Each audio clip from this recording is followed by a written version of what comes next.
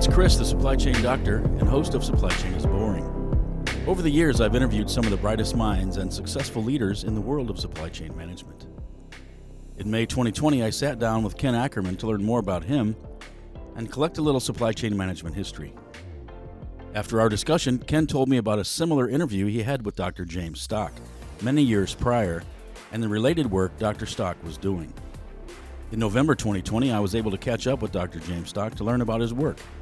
As an academic in the field of transportation, logistics, and now what we call supply chain management, Jim was well connected to many of the original academic thought leaders in this space. Jim did interviews with many of these original thought leaders and shared them with me.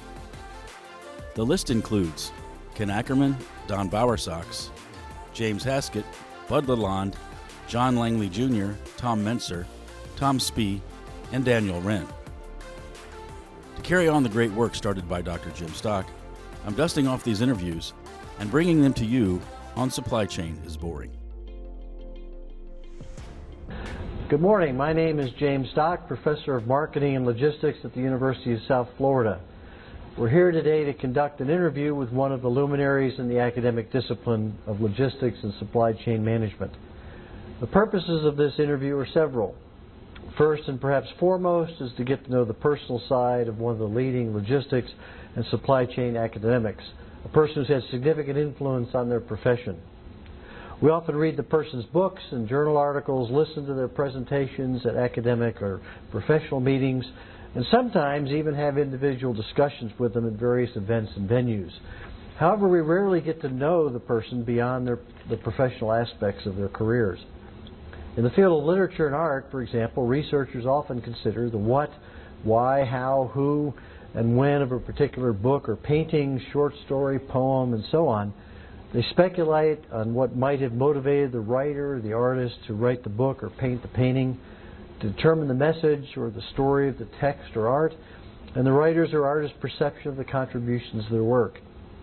In the same way, through this and other interviews that will be conducted of leading business scholars, as Paul Harvey so often has expressed, we'll attempt to get the rest of the story.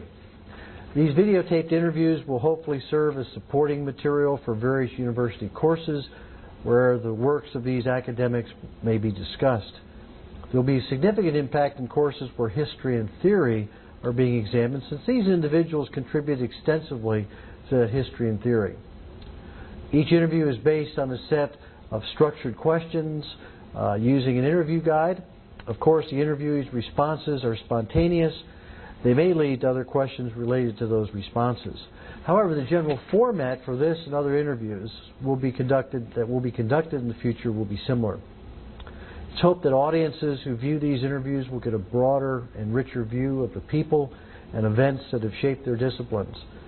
We hope that you learn from what will be said and discussed during these interviews and be able to more fully appreciate and understand the significant contribution made by these luminaries in the field. So let's begin by introducing our distinguished guest. Dr. Donald J. Bowersox is presently Distinguished University Professor and Dean Emeritus at Michigan State University, East Lansing, Michigan, although he now resides in retirement in Lady Lake, Florida. He graduated from Michigan State University with a Bachelor of Arts in Pre-Law and Divisional Social Science, obtained a Master's degree of Arts in Master of Arts in Business Administration, also from Michigan State, and he completed the trifecta when he obtained his PhD in 1960, also from Michigan State University, where he majored in marketing and minored in transportation, economics, and management. His dissertation topic was titled Evaluation of Alternative Solutions to the Food Distribution Center Location Problem. Prior to assuming his academic career, Don was a pilot holding the rank of captain in the United States Air Force. He was the director of new business development for the Railway Express Agency and was a vice president and general manager for the E.F. McDonald Company prior to assuming his first academic position as an associate professor at Michigan State University in 1967. He was promoted to professor during his tenure there, and altogether, Don served at Michigan State for 40 years. While at MSU, Don held various positions academically and administratively. He held the position of Professor of Marketing and Logistics from 1969 to 1989. He became the first person to hold the John H. McConnell Chaired University Professor of Business Administration in 1989 and held that distinction until his retirement. He was Assistant Dean of the MSU Business School Executive Development Program from 1998 through 1999. He then assumed the position of Dean of the Eli Broad College of Business and the Eli Broad Graduate School of Management from 2000 to 2001. Upon retirement in 2006, Don was awarded the title of Distinguished University Professor and Dean Emeritus from MSU. During his career, Don has received numerous awards for achievement, including the Council of Supply Chain Management Professionals Distinguished Service Award for Outstanding Achievement in Logistics and Supply Chain Management. He was one of the founding members of CSCMP, called at that time the National Council of Physical Distribution, in 1963 and was its second president. He's received the Armitage Medal from Seoul, the International Society of Logistics, and numerous other awards and recognitions. He served as a member of the editorial boards of the Journal of Business Logistics, Journal of Marketing Theory and Practice, the International Journal of Logistics Management, Supply Chain Management Review, and several others. He's published more than 250 articles and 17 books and book chapters that have appeared in almost every major marketing, logistics, and supply chain academic and professional publication. He was co-author of the first college textbook on physical distribution, which has influenced literally thousands of logistics students in the United States and throughout the world. Don has made significant contributions to Michigan State and was the recipient of the Broad School Alumni Lifetime Achievement Award in 2002. He developed and directed since 1967 the MSU Logistics Management Executive Development Seminar that's been recognized as one of the world's premier executive education programs in logistics and supply chain management. During his tenure at MSU, more than 60 programs were presented, impacting literally thousands of business executives in North America and around the globe. Also significant is that Don has served as dissertation chairperson for almost 30 doctoral students, many of whom have become leading educators and researchers in the disciplines of marketing and logistics. Examples include David Close, Tom Menser, Tom Spey, Pat Doherty, Peter Gilmore, and several others. Throughout his career, Don has been a giver to his university, his students, the countless businesses that have interfaced with Michigan State, and to scholars throughout the globe. It's our distinct pleasure to get to know the personal side of this man so we can more fully appreciate his significant professional contributions and achievements. And Don, interestingly, as all of those we've interviewed, they think back and say, wow, we were able to do that much? And it's amazing the folks that we've talked to, including yourself, have been so productive for so long. And as indicated in the introduction, we're going to try to get to know a little bit more about you beyond what we've seen in your professional writing. So let's start with when you were a child, the typical question, when and where were you born? Wow, that's a long time ago, Jim. I was born in 1932 on July 27th in Youngstown, Ohio, right in the trailing years of the Great Depression. And was there anything in your childhood that you say was significant in shaping your present personality? Well, I certainly think there were many things, but as I think back on it, it was sort of a driving spirit of our household was that all the boys and girls were going to go to school because my parents didn't have that opportunity and they'd been through a serious time in the Depression, and so they were really focused on education. So much so they almost scared us all off. Was there a personality trait that drove you to succeed or perhaps alternatively impeded your progress? Well, there were a lot of days I thought it was impeding my progress. I was a stubborn little guy, from what people tell me, that I wasn't the easiest to get along with all the time, but I remember myself always being in a great mood and being cheerful. So I don't know if that stubbornness ended up being focus on goals and hanging on to get things finished, but if there was a trait, I would say that probably was it.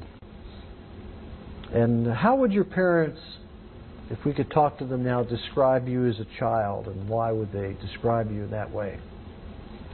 Well, you know, that's hard to remember. I guess my mom would say I was cute, and my father would laugh.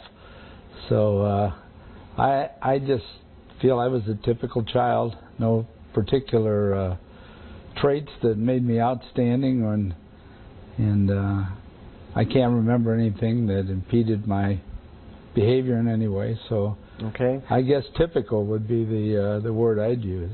Okay, and what did your parents do? What was your dad's profession, and what did your mom do? Well, my dad had been a typewriter repairman back in the days of the mechanical typewriter, and the Depression kind of changed his whole life. That's how we ended up moving from Youngstown to Lansing, Michigan, and there's a little bit behind that story which I'm sure we'll get to later. But he never did get fully employed in a career again after the Depression. He did various things like repair typewriters, but soon they became obsolete, and he didn't have the knowledge or training to do electrical machines. So he did other things until age forced him to retire. My mother did sales work, and she was very active in the Democratic political party, and was a delegate to a couple national conventions, and the whole family seemed to be dedicated to Franklin Delano Roosevelt's success. That's the environment of the 30s. Don, do you have any specific memories from your childhood that you've not forgotten? I thought about that quite a bit, and there are little memories of things which are not significant, but you remember them at time. I believe the move from Youngstown, Ohio, where my family had always lived, where my parents had met, and where life had been good prior to the Great Depression.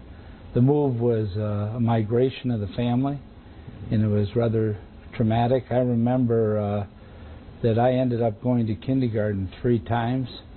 Wow. And I feel that's probably what gave me a real heads up on the academic world, because I really learned how to do the Billy Goat play and everything really great. But what happened was, one year I went because the kindergarten teacher babysat me, and I was illegal while my mother was working. The next year I went because they started school a year earlier in Ohio, and the next year I went again because we were in Michigan, where they started school a year later. So I remember clearly I was probably the best kindergarten student around. I really had it mastered. Well, that probably fits into that one play about everything I learned in kindergarten. Well, you got it 3 times. Yeah, it probably does, and I think I'm still using some of that material. Good. Now, after you moved to Lansing, tell us a little bit about your educational background in terms of secondary school education there. The move to Lansing, I think, is significant. Why Lansing? My father did get a chance to go back with Remington Rand after work picked up again, and that was the typewriter that he was a repair person for, and worked for them for several years until the electrical typewriter more or less took over the landscape. He had a choice of 3 different locations to go to, and we definitely went to Lansing because there was a university there. And that's all part of that drive for all of his sons to get education. And so the family made a move based on that. They could have gone to other locations. And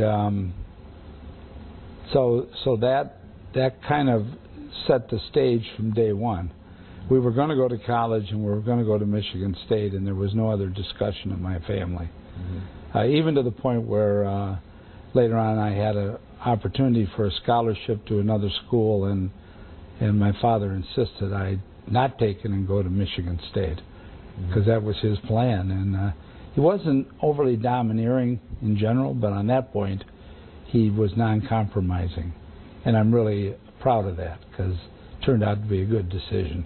Okay, so you went to junior high or middle school and high school in Lansing? I went to grade school, junior high school, and high school in Lansing. Okay. Did you have a favorite subject that you studied while you were, especially in high school? And why was that your favorite subject? I'm not sure I had a totally favorite subject, but I did like history. History seemed to intrigue me because I had a couple of teachers who could really bring the subject alive, and as such, I found it very interesting. But I did the standard college preparatory, which was 4 academic majors in our high school. So I did the full route in all the subjects. But I think history was the one that I enjoyed the most. Okay. Did you play on any sports teams while you were in school? Yep, I was typical going to be a star in all 3 sports. I ended up playing primarily baseball, but I did play football and some basketball, and ran cross country also after I stopped playing football. Okay. And how about school clubs or other activities? I was in a couple of different clubs. I remember in particular we had a club that was called the Fur, Feather, and Fin, and it was a outdoor sports club, and we did trips where we would go fishing trips, and although I didn't hunt, we had canoe trips, and that was a club I greatly enjoyed. I was also in a history club, and probably a few other ones for at least part of the time. I can't remember them all. Okay. Did you participate in any kinds of student government activities while you were in school? I ran for an office. I didn't win.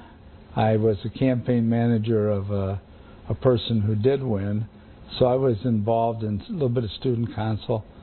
I was what I would call marginally involved. Was there a teacher, or perhaps more than one, that had a significant influence on you, particularly in those high school years? And if so, who was that, and what kind of influence did they have? Yes, I had, I think, 3 teachers that, in the history area that I mentioned earlier, a guy by the name of John Breslin, who was really a fabulous teacher. Another guy by the name of John Young, who was a very motivational person, who really stimulated us to want to go beyond. And then I had a teacher by the name of Millie Toogood, who forced us in our senior year to write the identical paper that we'd have to write in our freshman year of college, footnotes and everything. I hated her then, but I loved her a year later. All right, that's interesting. How would you describe yourself, both academically and socially, as a high school student? Far more social than academic. I would say that I was very active in high school socially, and academically I was about average. Okay. And outside of school, were there any other kinds of activities that you were involved in? I worked. I had a part-time job most of the time I was in school. I worked in a drugstore, and actually that's where the potential scholarship came from, to go to Ferris to become a pharmacist. And I was pretty convinced that that was a good road to take, and my father felt it was absolutely the wrong road to take, and so we had a few great debates over it, but he prevailed, and boy am I thankful for that. Well, I'm sure you would have been as successful in pharmacy as you were in the academic business arena. I don't know, Jim. I have trouble counting pills, so I'm not sure I would have. Did you receive any kinds of academic honors or sports honors while you were in school? I won a letter, in which all team members do that participate in the sport. I had no other outstanding awards. Now, an interesting question: in the era you were growing up, did you have any person that you idolized, a teen idol, whether it was a movie star or a business person or politician, and why? Yeah. Well, A big part of our life, of course, was to go to Saturday football at Michigan State, and during the years of my high school were the same years that their football program emerged and their university began to grow. And so we had a few players on that team. I remember a good friend of mine now, but at that time, by the name of George Gary, who was a very small overachiever that was an extremely good football player, and I kind of thought he was pretty special. I don't remember any other sports or business idols at the time. Ours was the decade before the sport cards. We didn't really have quite the same attention on national sports. I really don't remember any other hero. I thought a lot about that question. Is there anything that people would find surprising about you to find out now, something about you when you were a teenager? Something that they might not expect? Well, I guess they would be surprised to know that I was very serious about becoming a pharmacist, because people who know me now would probably be the last profession they would cast me in. I also think that probably most of the people I went to school with didn't think that I would end up as a professor. So I guess from that viewpoint, those people would be surprised. Mm-hmm. I look pretty much like a guy that was on his way to Oldsmobile, where an awful lot of the people from my class went and were very successful. And I remember in my freshman year of college, the first semester, we had to see an advisor from our high school to sort of tell them about our experience. And I'll never forget meeting the assistant principal, and he looked at me and he said, "What are you doing here?" And I found that very both humbling and inflating at the same time. So I don't think people expected that I would go on to become a PhD. I'm not sure they were surprised I went to college, but maybe graduating did surprise them. Now, you mentioned interest in college from your parents, and you ultimately attended Michigan State University. How were you able to attend college? Was it through scholarships, working? Did your parents provide the funds, or some combination of all of those? Well, it was a better time for our family than the earlier years, but there really wasn't a lot of money to support people going to college. My brother had gone, my older brother first, and he'd been in the military while he went to most of his school. Of course, I had not gone to the military at first. I was right between World War II and the Korean War. So I started right out of high school into college, and at that time, I remember my parents being very enthusiastic, and as I recall now, they did help me each year for 4 years. They gave me tuition for winter term. We were on the 10-week terms for Christmas. So for 4 years, they did pay for my winter term. Now, the amazing thing that most people don't understand is it cost $18.95 to take all the credits you wanted to at Michigan State.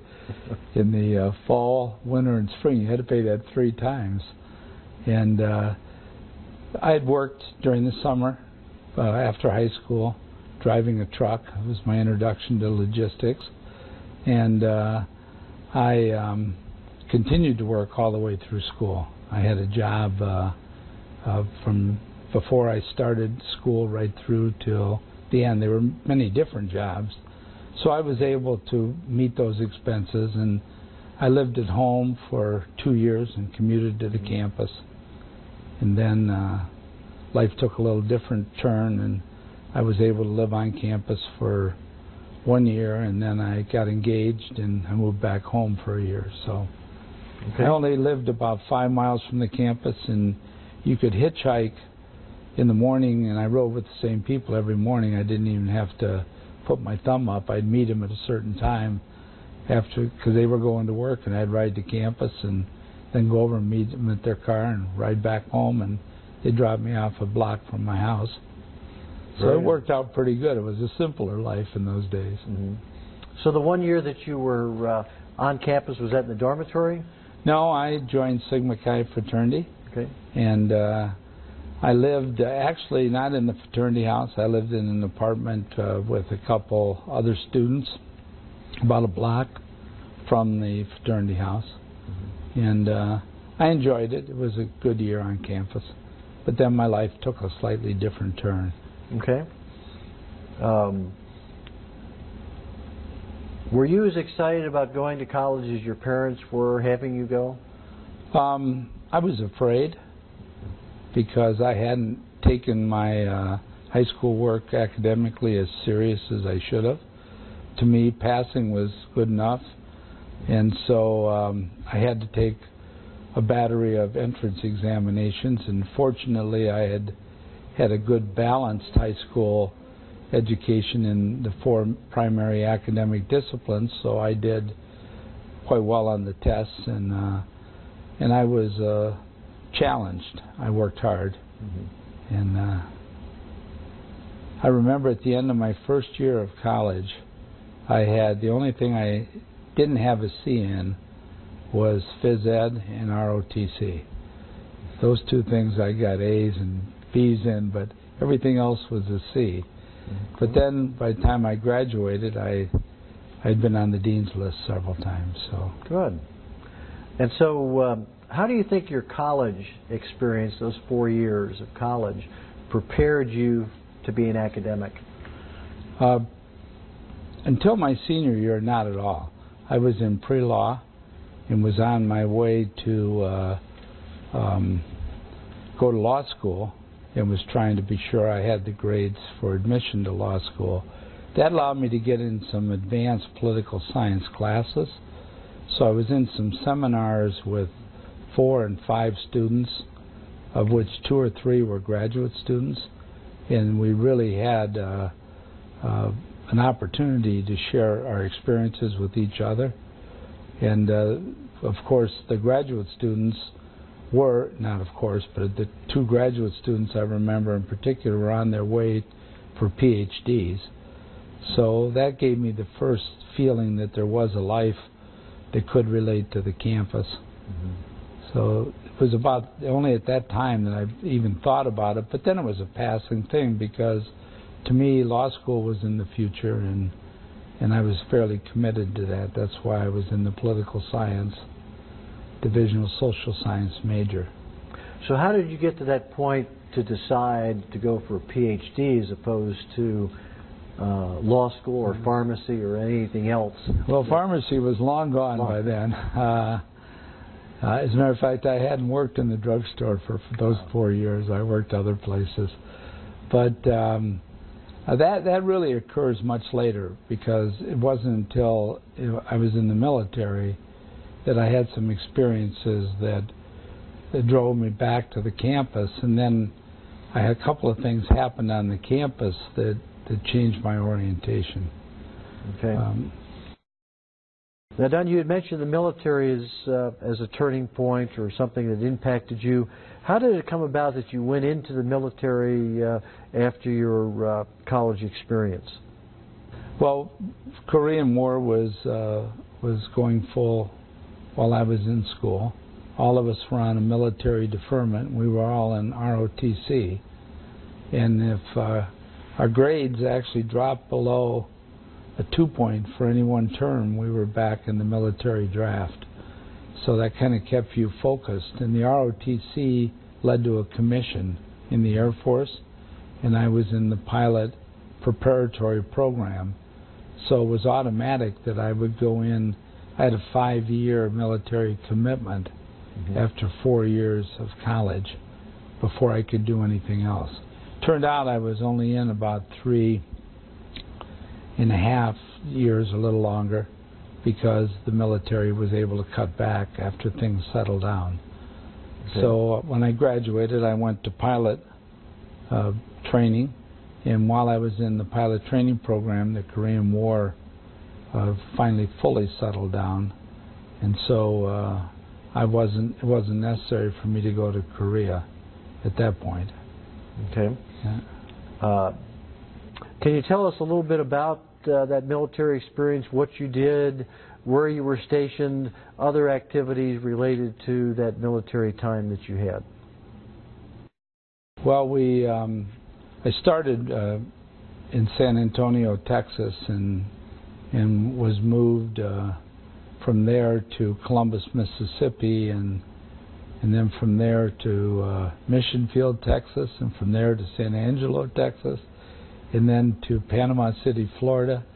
At that point, I was done with all of my aviation training as a pilot, single and multi-engine, piston and jet, and at that point I went to a radar controller school because they did not have enough pilot slots. We had more pilots than we needed because we had a beefed up training program for the war. I was assigned to Tacoma, Washington, where I served my military time. I also got reassigned for a period of time for 6 months while I was at McCord Field in Tacoma, Washington, to the RAND Corporation, Santa Monica, California, and that turned out to be just quite an eye-opening experience for me. So I was in the 25th Air Division, Air Traffic Controller and Air Defense Command, and we were doing the 24-hour-a-day radar surveillance of the Northwest and the dew line up across Alaska during the height of the Cold War. Okay. It wasn't combat duty, but it was an unusual peacetime. We were sort of sitting on the edge all the time. Now, was there what would you say was the most difficult part of your military experience? Well, I think the most difficult part was also a maturing part.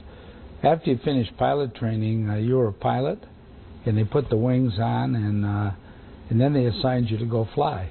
So while you were training, like in most businesses, you slowly work into things. Well, there's no slow when you're the pilot in command and you got an airplane full of people and you have to go somewhere. So it was that quick emergence into real responsibility after all those relatively easy years of college life and part-time work. Mm-hmm. In the Air Radar Command, we had some fairly interesting moments when we had unidentified airplanes in our zones, and some decisions had to be made that were pretty big decisions for 22 and 3-year-old kids to be making, so you weren't treated as kids. Supply Chain is Boring is part of the Supply Chain Now network, the voice of supply chain. Interested in sponsoring this show or others to help you get your message out? Send a note to chris@supplychainnow.com. We can also help with world-class supply chain education and certification workshops for you or your team. Thanks for listening. And remember, supply chain is boring.